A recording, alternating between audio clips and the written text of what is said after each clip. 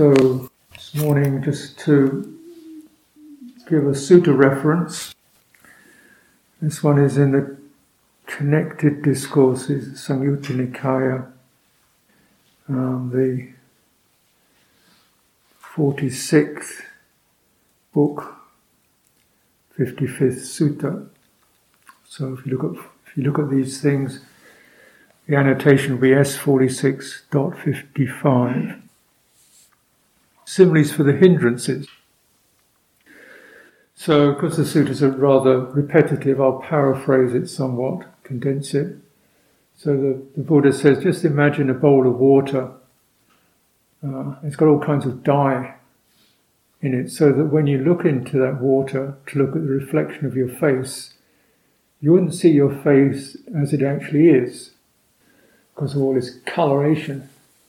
In the same way, when one remains with awareness possessed by sensual passion, overcome with sensual passion, and neither knows nor sees the escape as it is actually present from sensual passion once it has arisen, then one neither knows nor sees what is for one's own benefit, or for the benefit of others, or for the benefit of both.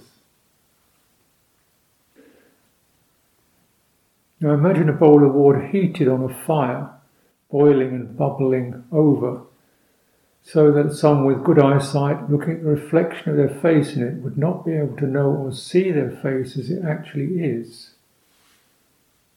In the same way, one remains with awareness possessed by ill will, overcome with ill will, and neither knows nor sees the escape as it is actually present from ill will once it has arisen.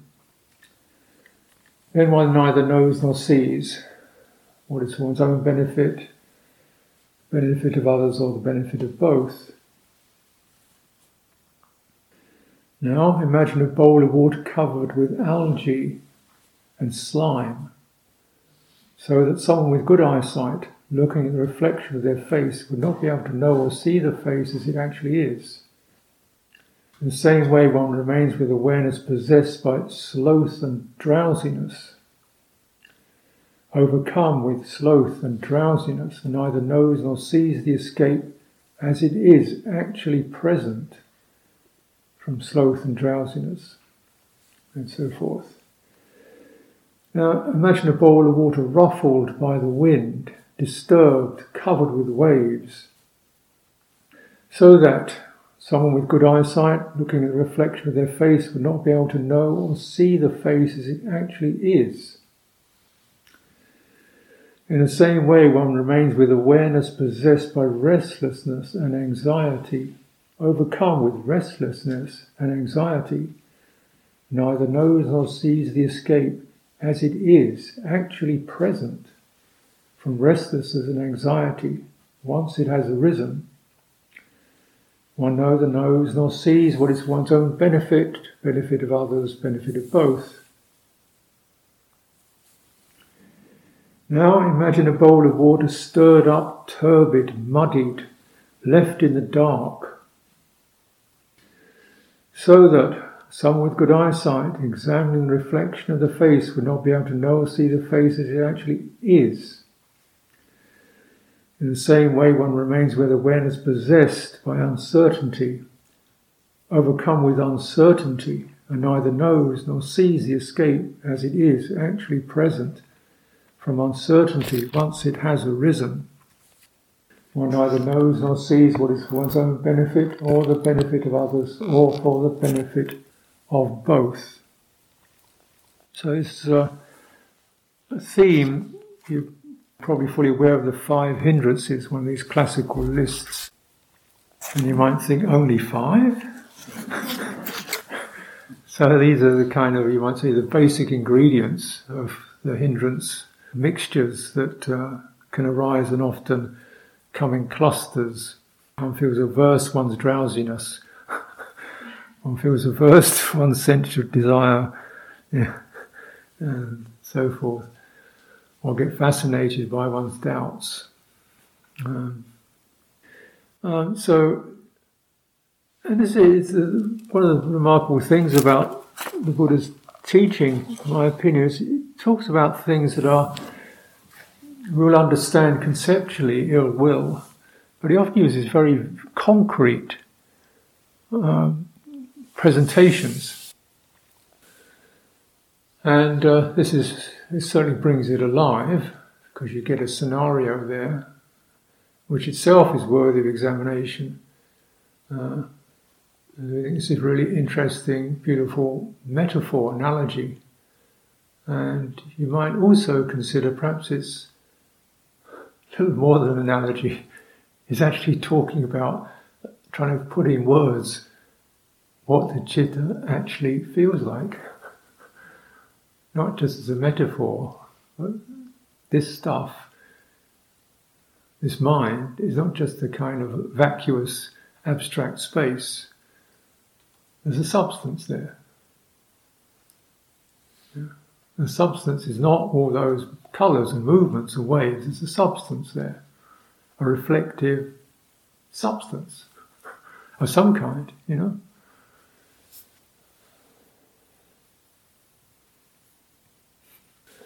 You know, it's not physical substance, but there's some kind of essence, property, quality that has these things affecting it. And here is using the image of water. There's quite a bit of water in the descriptions of citta. When we talk about the jhana, they're very watery. Sense of pervade, like someone mixing up soap powder with water and saturating the body with it. The pleasure of that. And then other metaphors of jhana, sitting in water with lotus flowers arising out of the water, or crystal clear streams flowing into it, and all the time one is sitting in it, saturated in it. So one could kind of consider these metaphors as both quite beautiful, poetic analogies that make something very concrete, not just abstract or philosophical, but very concrete. And might also bear in mind, perhaps it's just saying exactly as it is. In a language that we can understand. We know what water is. Do you know what energy is? You know, or well, I'm calling energy, that's just another word, isn't it? And it's reflective. Something that both has a subtle substance, it's not hard or concrete, it's very amorphous, but it contains these currents, and it can be disturbed, stirred up, heated, stained. It does seem to, take on particular qualities that again are not just principles, they have an energetic or some kind of substance to them. Bubbling, slimy, and it's reflective. And one can see one's face in it. So in some way, this citta presents the sense of I.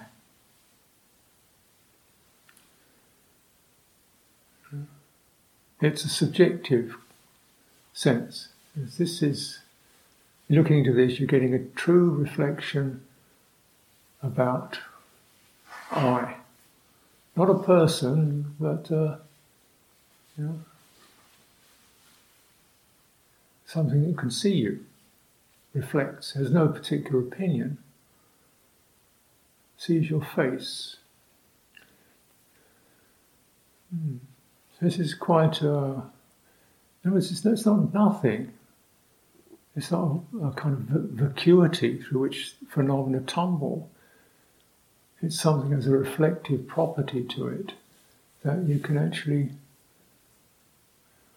look into, or will give something back to you when you look at it, or show you purity or impurity when you look into it.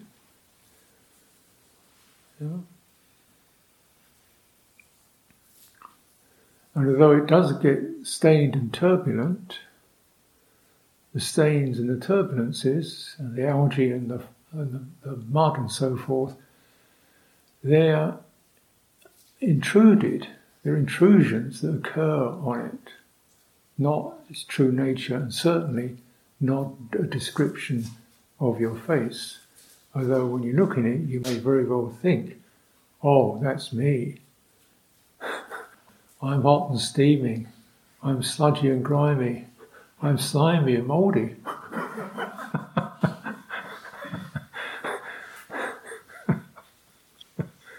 I think the Buddha would say, in such a case, does this person have a spark of wisdom? Fancy thinking that they're the mud and the slime. Because we don't see as it actually is. We see as things, we see the forms that become something, that morph and shift and change, and we see those. We're looking in the right place, but we're not quite seeing the water. We're seeing what sits on the water. This is the common theme. Notice it says, does not realize the escape as it is actually present. That's a pretty phenomenal statement. That's repeated right in this scenario. Does not see as it actually is, the escape. And you might think, well, actually, perhaps if you really saw the water rather than the dye and the algae and the bubbling, if you actually focused on the water, maybe that would be a way to get a true reflection. Yeah. So we see these kind of veils, turbulences moving over the citta, certainly.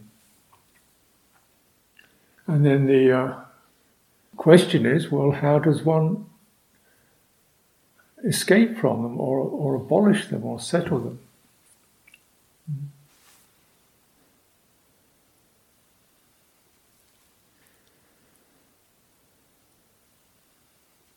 And here the term is used, escape, nisarano.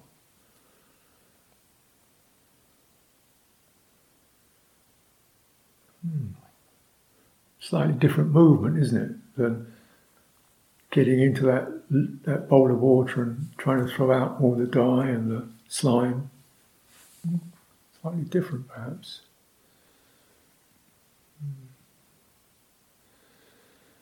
And we might very well, extending that analogy, consider, well, if you see all this kind of stuff in the water and you thought, okay, all this terrible stuff, I'll get rid of it, and you've jumped into the water with your knife and you hacked away, would the water not be more stirred up and agitated?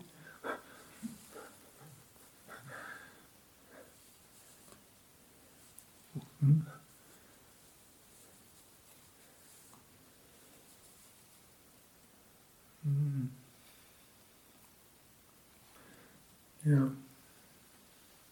So something perhaps slightly different than that strategy is being suggested. One remains with awareness. So citta here is translated as awareness, which is a very fundamental property of citta. The two properties, as far as I can make out, well, two dominant properties. One, it's aware, it's knowing not creating concepts, but just it is mirror-like or lake-like. You see, it presents. It's noetic, it acknowledges. The other is tendency to be stimulated, stirred. So it's got this sensitivity, which can be problematic. It's overheated, overcharged. It's also aware, reflective. And these two properties have to be understood and moderated and trained and so forth.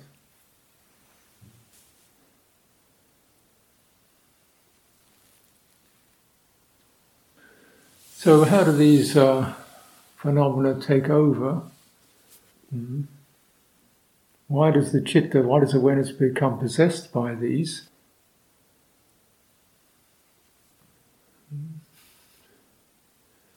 Why put dye in the water?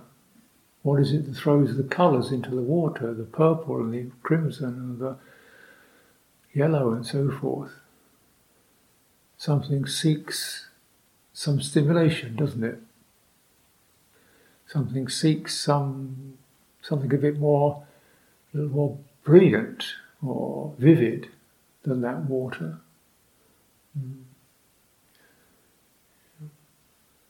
And so how would one not or see an escape from that habit, since we probably acknowledge something in me runs out, even when I sit quietly in a hall, nobody's bothering me and so forth, my mind is still coming up with images of food or drink or sounds or something or the other, colouring it, searching for coloration. Maybe it's because the water has not been really acknowledged, appreciated, enjoyed, sensed, touched, tasted as it actually is, in its lovely, clean, bright, cooling qualities. So if one really enjoyed that, felt happy with it, felt satisfied with it, there wouldn't be this reflex to throw stuff into it, would there? To put coloration into it. And so often in describing skillful qualities, the Buddha presents something and says, then one makes much of it, enjoys it, takes delight in it. Definitely there's a sense in which there's a movement, not just to notice a skillful quality or try to generate one, but actually to really appreciate and taste it. Get as close as you can to it. And then this clearly cannot be done if we hold the skillful quality purely as a principle or a word. So if we say something like kindness, I think we'd all think that's a good thing. And we'd all, what does it feel like? This is a fairly obvious one. What does it feel like? What does it taste like? What's so good about it anyway? Why does it make you feel good? Kind of warm, heart seems to open, feel more comfortable, there's a lovely rising, a swelling, really very beautiful. I really like that. So you get right on to what's that then? That's, I would call that heart energy. Yeah. What's it like if we cultivate the precept of harmlessness? We'd all might agree that it's not suitable to cruelly destroy life, destructively. We might disapprove of that. What does it feel like, harmlessness? So one tastes it, enjoys it, savours it. There's a beautiful gentleness, tenderness, availability to creatures, great or small. You're sensitized by them. Their uniqueness. Sentiency is a miracle. That anything is alive can generate, grow, move, change, shift, produce itself, have vitality in it. This is just wow. So that real deep appreciation and feeling oneself befriended by life. Human beings in general will have adopted exploitation as the relationship to the natural world. I like a tree because it's good lumber. I like an animal because the meat's tasty. Yeah. That's kind of gone off, hasn't it? That's gone off. Can we, sense a tree or a creature as an amazing phenomenon that you could not possibly replicate or create with its intelligences? I thought, this is something special. Yeah. So you move from any idea of, well, how good is it, or is it going to get in my way, or is it going to be a nuisance in my backyard? The ownership model, exploitation, what good is it to me anyway? To the appreciation. So we kind of go on about that particular track, but you see what I mean? What cruelty we have brought upon ourselves without really even knowing it, inducted into this. We own, we use, we take, we dispose of, we exploit, we control. We don't appreciate things as they actually are. And the result of that is we do exactly the same to ourselves. That kind of habit then comes back.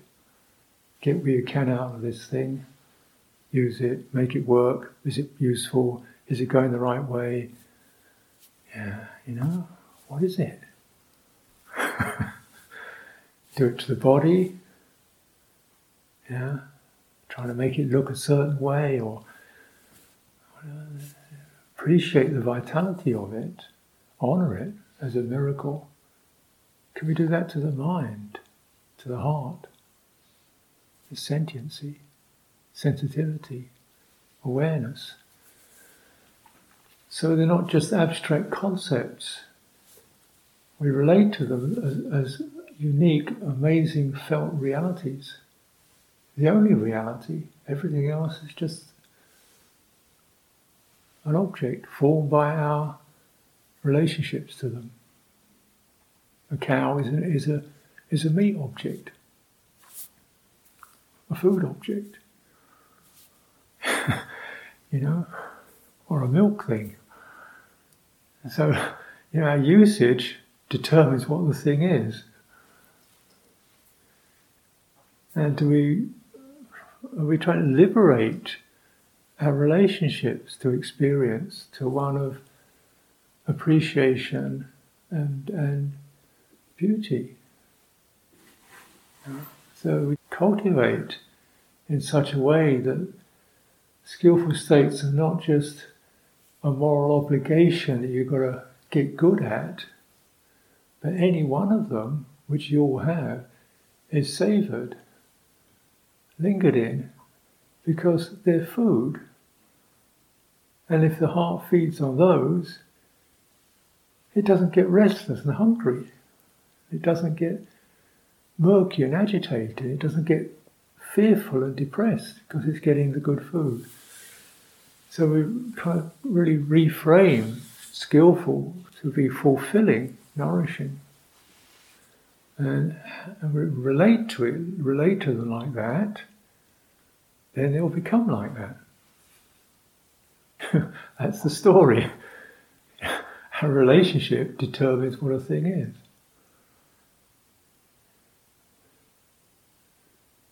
A relationship determines how a thing is experienced.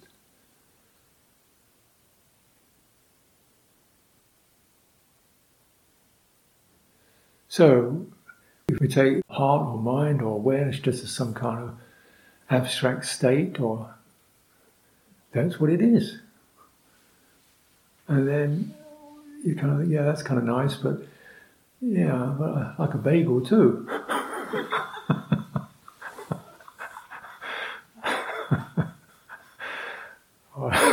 want some ice cream. Why not? It's not a sin, but you've already got something pretty marvellous that doesn't come and go like that. And your taste buds get more refined. And so this is a whole kind of rationale. It's a rational process, but like an intuitive growth where something turns away from what is no longer experienced as nourishing, interesting, enhancing. So it's just stuff. Enough is enough. The movement away from sensual passion.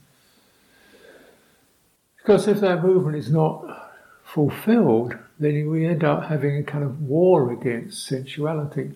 And this certainly is the case, particularly, obviously, in religious orders, where, throughout history, the war against the flesh, temptations of the flesh, and so forth.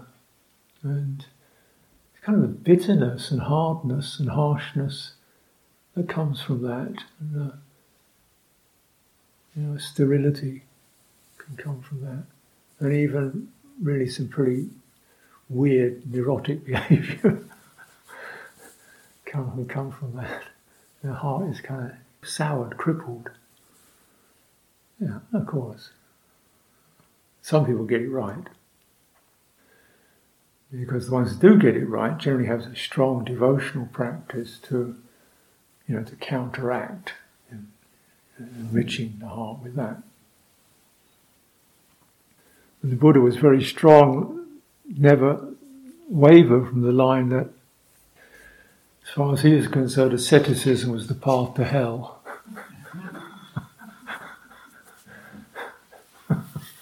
Because it's an act of cruelty towards the citta. So when we contemplate, sense data, obviously food, warmth, simple things like this, or whatever one's mind can conjure up, how enriching and valuable is that? Does it generate a constant pull of hunger? How beautiful is that? How appreciable, how fulfilling is that? Is it something you've got to constantly stimulate because the citta is just so out of touch that it can't realise itself? How sad is that? Therefore one makes an effort to steady, to hold, to enter, to understand, to touch the citta and appreciate it. So mudita is one of the cardinal heart principles, heart qualities. And amodana is the phrase, we rejoice, we are gladdened by acts of goodness and kindness. And cultivating that in yourself.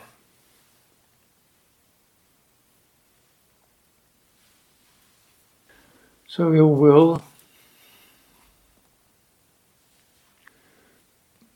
water heated on a fire, boiling and bubbling over. This is ill will. So ill will can be many forms. Righteousness, prickliness, irritability, grumpiness, sourness, cynicism, blaming, and they're all triggered by disagreeable feeling, some kind, physical, but most generally emotional, triggered by emotionally uncomfortable feeling. Some comfortable feeling can be signs that remind one of threat or dismissal, signs that thwart one's will. One wants to go a certain way, you can't. Therefore, there's a resistance to that. Signs that do that. Inferred hostility. People don't like me. There's something wrong with me. Ill will. Those kind of can be, and so one bearing ill will, we get some kind of emotional or psychological sense of not comfortable. Not comfortable because what I want to do I can't. Not comfortable because I don't feel comfortable with the people around me. Threatened, lessened. Not comfortable because distressing phenomena arise within my awareness. The acts of others I find despicable, ignoble, makes me so angry, frustrated. All reasonable, understandable triggers that I'm sure we all have at some time or another. So just saying ill will is bad is not going to solve it.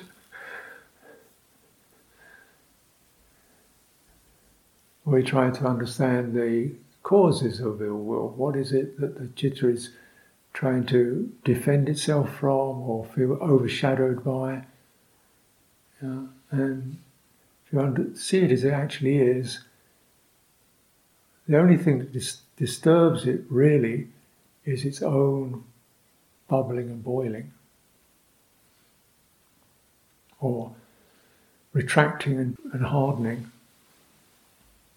Is it possible to train in ways of experiencing unpleasant feeling that is unpleasant, disagreeable, but I don't get boiled by it.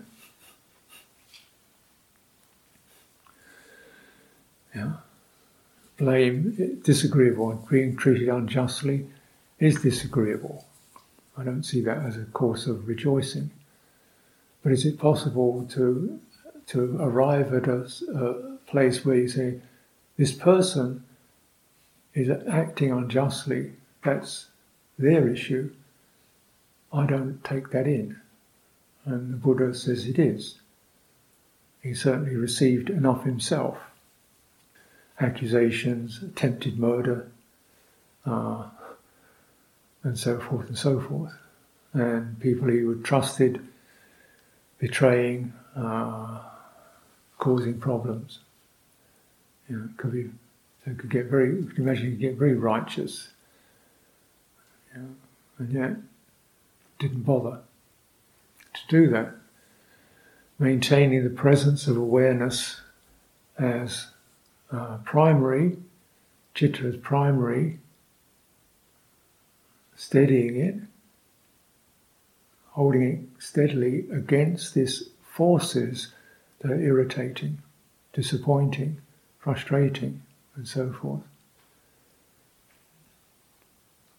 Because once we place citta as the most important thing, then the rest of it is just, it's not good. It's not right. It's not appropriate. But perhaps if I sustain this quality, live it out, live with it, speak it, the non-ill will, the non-flustered, the non-bowed down, then just this will actually repel those influences from my heart.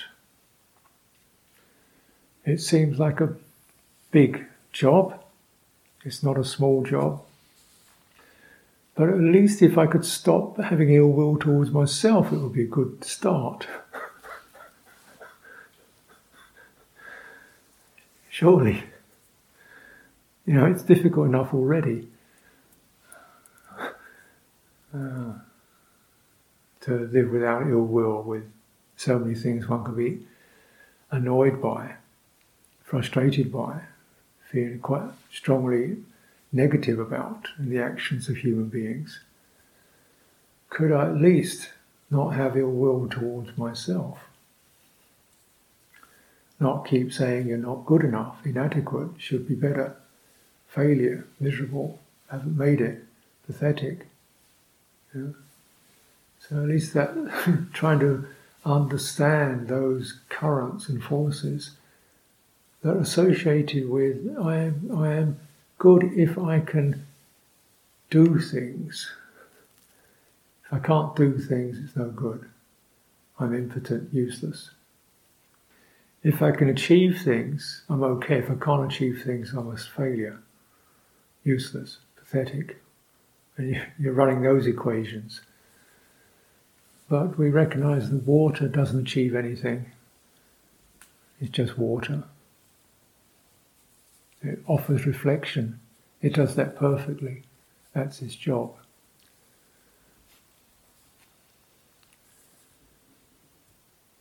It offers a place of purity. It doesn't offer, credits or rewards. You don't measure it.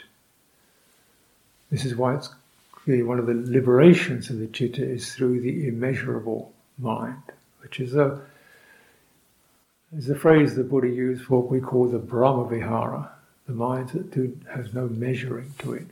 We're not comparing ourselves with others, ourselves with our idea of what we should be. We're not measuring ourselves against some standard or another, because the act of measuring, that relationship is already a subject, a cause and condition for ill will. How you relate to things is what they become. If you relate to things with a measuring mind, you will become measured, and your measure will always be inadequate or distorted, because you're not a measure. You're not a mile. You're not a pound. Yeah. Wouldn't it be lovely to be free of such things? To be immeasurable. And that's going to come through heart, through awareness. So again, these Brahma Viharas, measureless states, are obvious antidote to ill will. But it isn't about just kind of throwing ideas of goodwill, but relinquishing the measuring mind. Because once you even set up the standard of goodwill, you can be critical about that. I'm not a very loving person. My compassion doesn't extend very far. You've just done it again.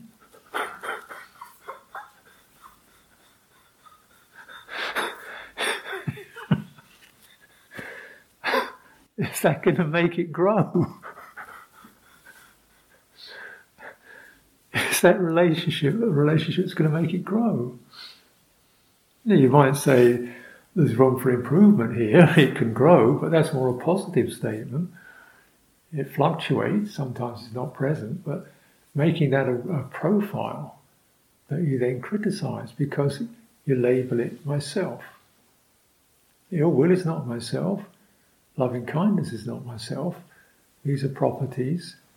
If you linger upon wherever there's a glimmering of goodwill or refraining from ill will towards anything, I'm sure that's there, and linger on it, make much of it and enjoy it, it tends to grow. And then we meet these areas where we feel suddenly afflicted, affronted, challenged, poisoned. So just sustain. Don't let that come in. Don't lose your beauty. Don't get fazed by the challenges of animosity and frustration and indeed despair.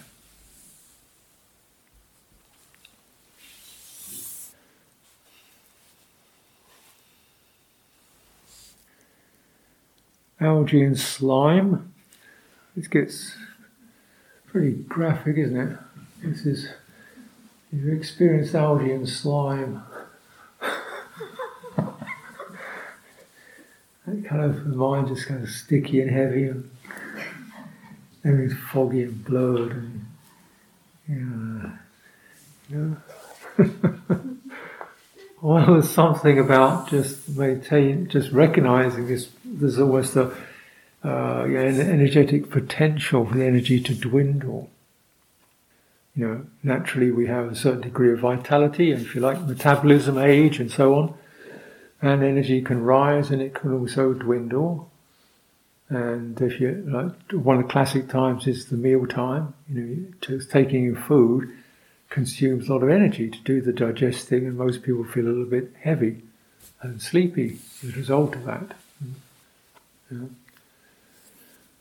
Those things, and then there's getting tired in the evenings. There's aging process. Don't have much juice. Then, how does the mind not get possessed by those?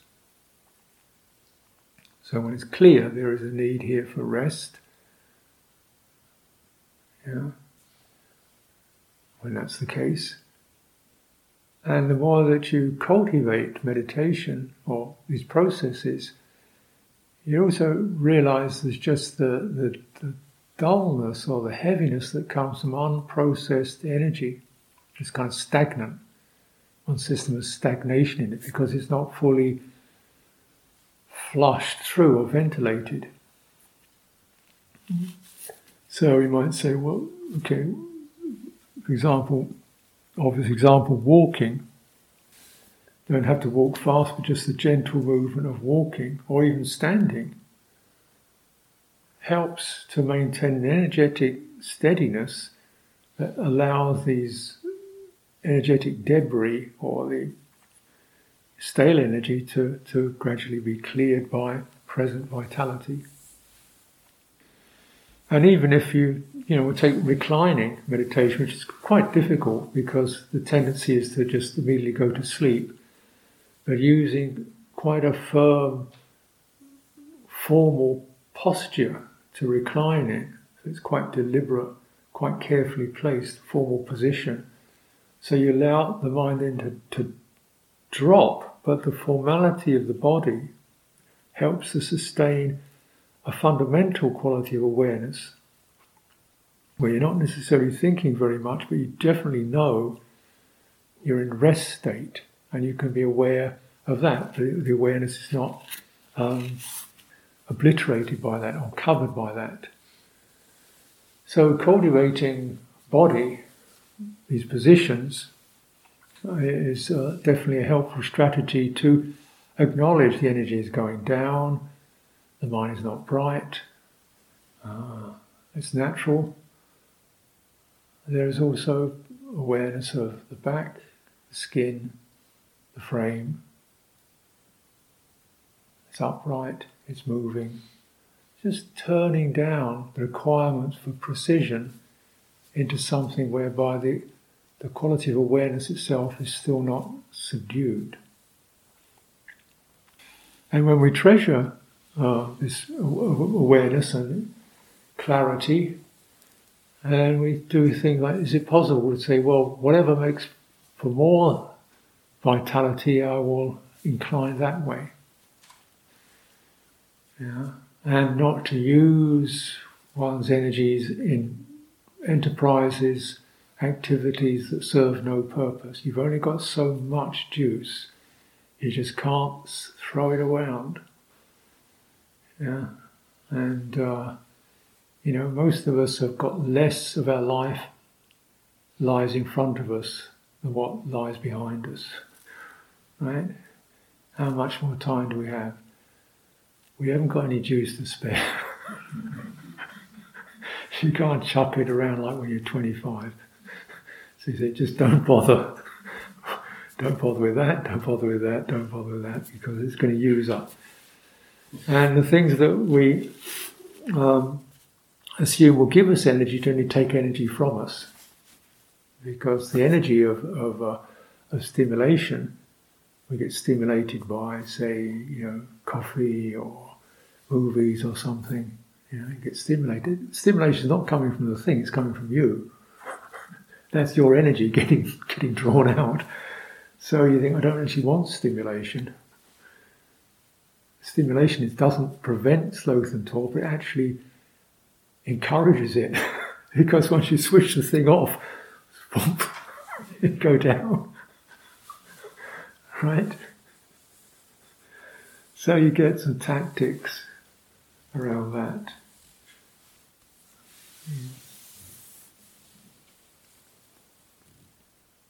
Restlessness and anxiety. Ruffled, a bowl of water ruffled by the wind, disturbed and covered with waves. Mind possessed, awareness possessed by restlessness and anxiety. So I've seen this translated also as worry and flurry, agitation, inability to form a cohesive quality, that the mind just keeps shivering, it can't settle into anything that's stable or coherent. Yeah. And anxiety. So there's a certain anxiety, restlessness, there's a certain loss of core stability. Yeah. That's why it's important to bring the topic of core fundamental stability, core stability, bring that up for investigation. When we follow the ways of sense contact and the ways of the world in general, it's always restless. Human society is a restless shifting of agitation if you just contemplate it energetically. Yeah. I don't know if you ever go down a highway and there's thousands and thousands of automobiles charging in one direction and thousands and thousands of automobiles charging in the other direction. You think, why don't you just sort of stay where you are? Because obviously it's not that good going this way because the other guys are going that way. As you're shooting off in all directions, it doesn't stop, day and night, lights flashing, everything. Where's everybody going?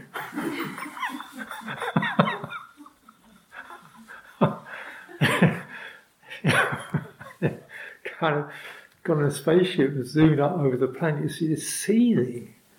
I think, why are they doing stuff all the time? Yeah, because it's like, I've got to go to work, or I've got to go to a movie, or I've got to go and see so and so. It's just gotta. Otherwise, just go nuts sitting here.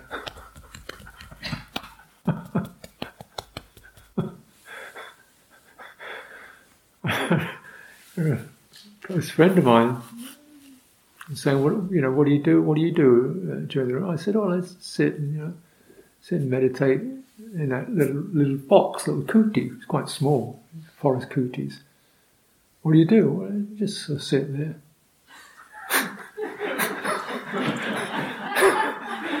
You sit there, but what do you do? Well, I sit there. I go nuts. I can't do that. I just go nuts staring at the wall. I want to paint something or fix something. I go crazy just sitting there all afternoon. I say, yeah, and evening too. Oh no. And it goes up. The attention rate is now so fractional. To be able to maintain stable attention for more than half a second is considered Olympic.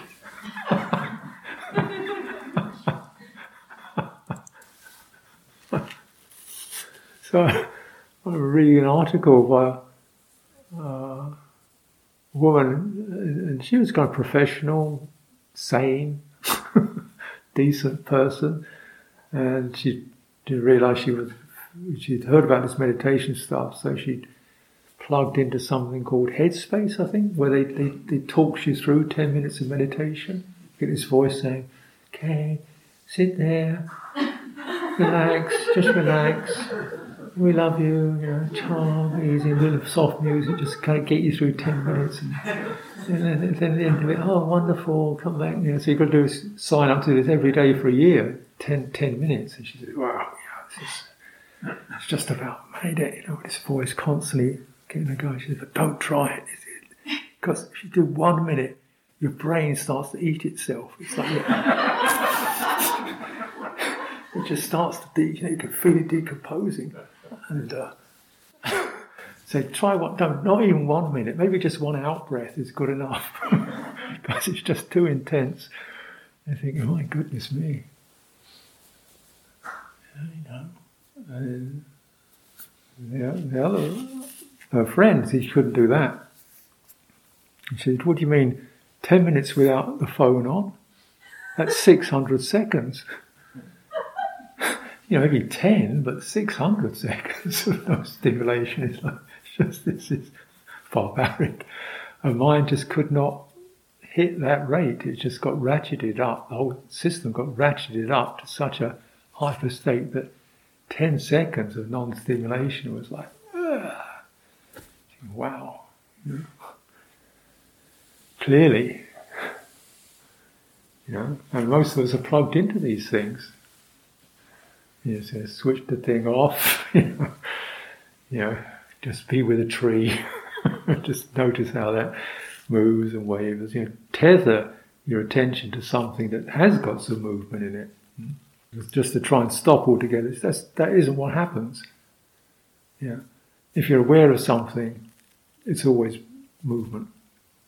However subtle, it's suffusing, permeating, glowing, radiant. That's the calmest. That's the calmest. It's still some kind of movement. And then, so if we can get even to being the body breathing, that movement. So movement helps to take you out of the restlessness. And if your restlessness is such that movement isn't adequate, you've got to do more movement. Go walking. So your mind got something to tether itself to.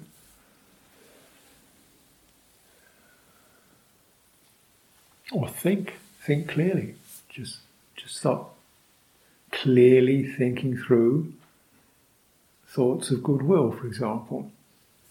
That are both, active. You definitely engage with it. You do it, and it's an enjoyable experience. That just gives the mind something to bond to. And as it gets more bonded, particularly with qualities that are innate to itself, it's no longer turning towards the realm where restlessness and agitation are the norm.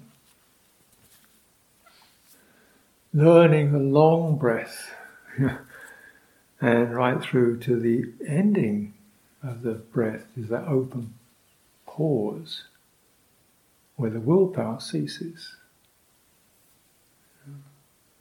Feeling that opening,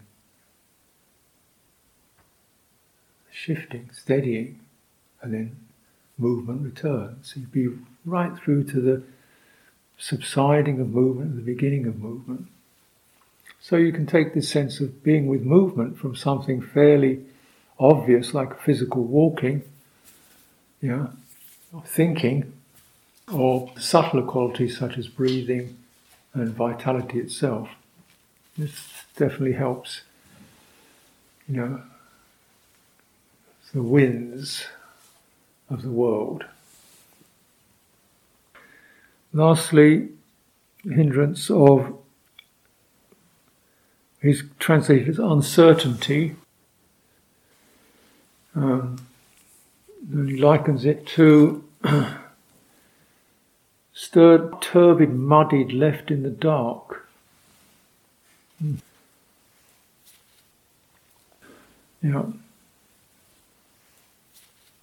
So as with the last instance, if we can find a supportive movement, it takes us back to core presence. Because the movement is always registered by something that's not moving. Otherwise you couldn't recognize it as movement. If you're the movement, you can't recognize the movement. So there's a core presence or core fundamental awareness that doesn't move, but you can't form it as an object. Every object has movement in it. So one's relationship to movement is non-agitated. It's accepting. It's smoothing movement. It's steadying movement, it's becoming more rhythmic in movement, becoming more natural and organic and embodied in movement. That kind of movement will support the stillness of core presence. Similarly with uncertainty, doubt, lack of confidence, absence of confidence is the absence of core presence, which has no particular word or idea to it. So when we look for certainty, we generally look for certainty in terms of words and ideas. I've got it right. What should I do? What should I be? Was I, wasn't I? Give me some information, some affirmation. We're looking for words and ideas. They don't provide it. They don't provide that. The more we associate or look for certainty in words and ideas, the more we lay the ground for doubt, because words and ideas are insubstantial. They melt. They stimulate. They give flares of mental energy, flares up with gladness when one of these ideas rolls through. They're certainly stimulating and enjoyable, but they go out like sparks, and then we're left very much looking for the next thing to spark from, the next thing to give light to. We look for light in thought, illumination, clarity in thought, and it doesn't provide it.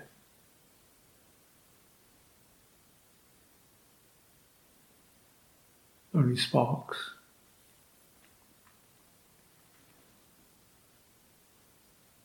And certainly we can consider this even in terms of the vast amount of conceptual knowledge that there is, so much so we could not possibly grasp all of the knowledge that there is conceptually.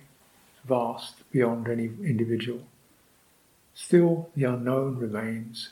Who are we? Why are we? Where did it begin? Where does it go? That hasn't shifted.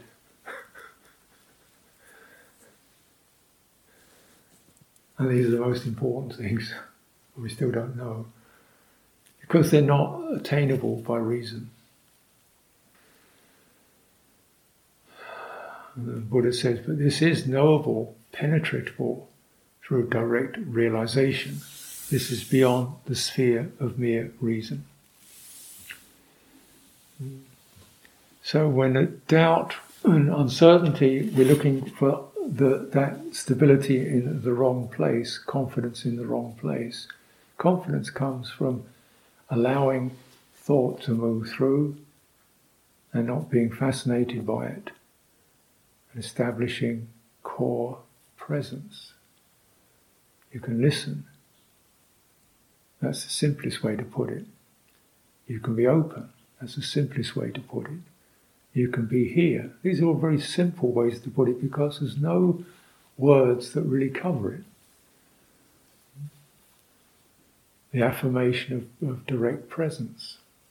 So they're more complicated. But the less one is fascinated by words and ideas, the more one sees the danger of them, the tendency to dogmatism, to conceit, to pride, to arrogance, to feeling one's inadequate because it doesn't have a stack of great ideas compared with so-and-so who's much more brilliant than I am. All this sort of stuff. Gee, this is just, I don't want to be there. Do I have to be there? Do I have to know everything and prove my ideas are better than anybody else's? Wrong place to be. So we just come back. That nibbida, the weariness of that, the no longer fascinated by that by itself tends to encourage the mind to return to core presence. Not, I can't figure it out, but I don't need to figure it out. Not, I'm so stupid I can't get an idea. No, I don't need an idea. Because presence is beyond that. So when we cultivate our direct experience practice, this is what we're doing. And beginning to release some of the ideas and concepts and comparisons and theories that we probably, most of us, rely upon to a degree. This is an unbinding of that, to become mysterious, open, boundless, immeasurable, free. If we even have that aim in mind, we're going in the right direction to keep the water clear, beautiful, and to see something. Citta sees itself in its purity.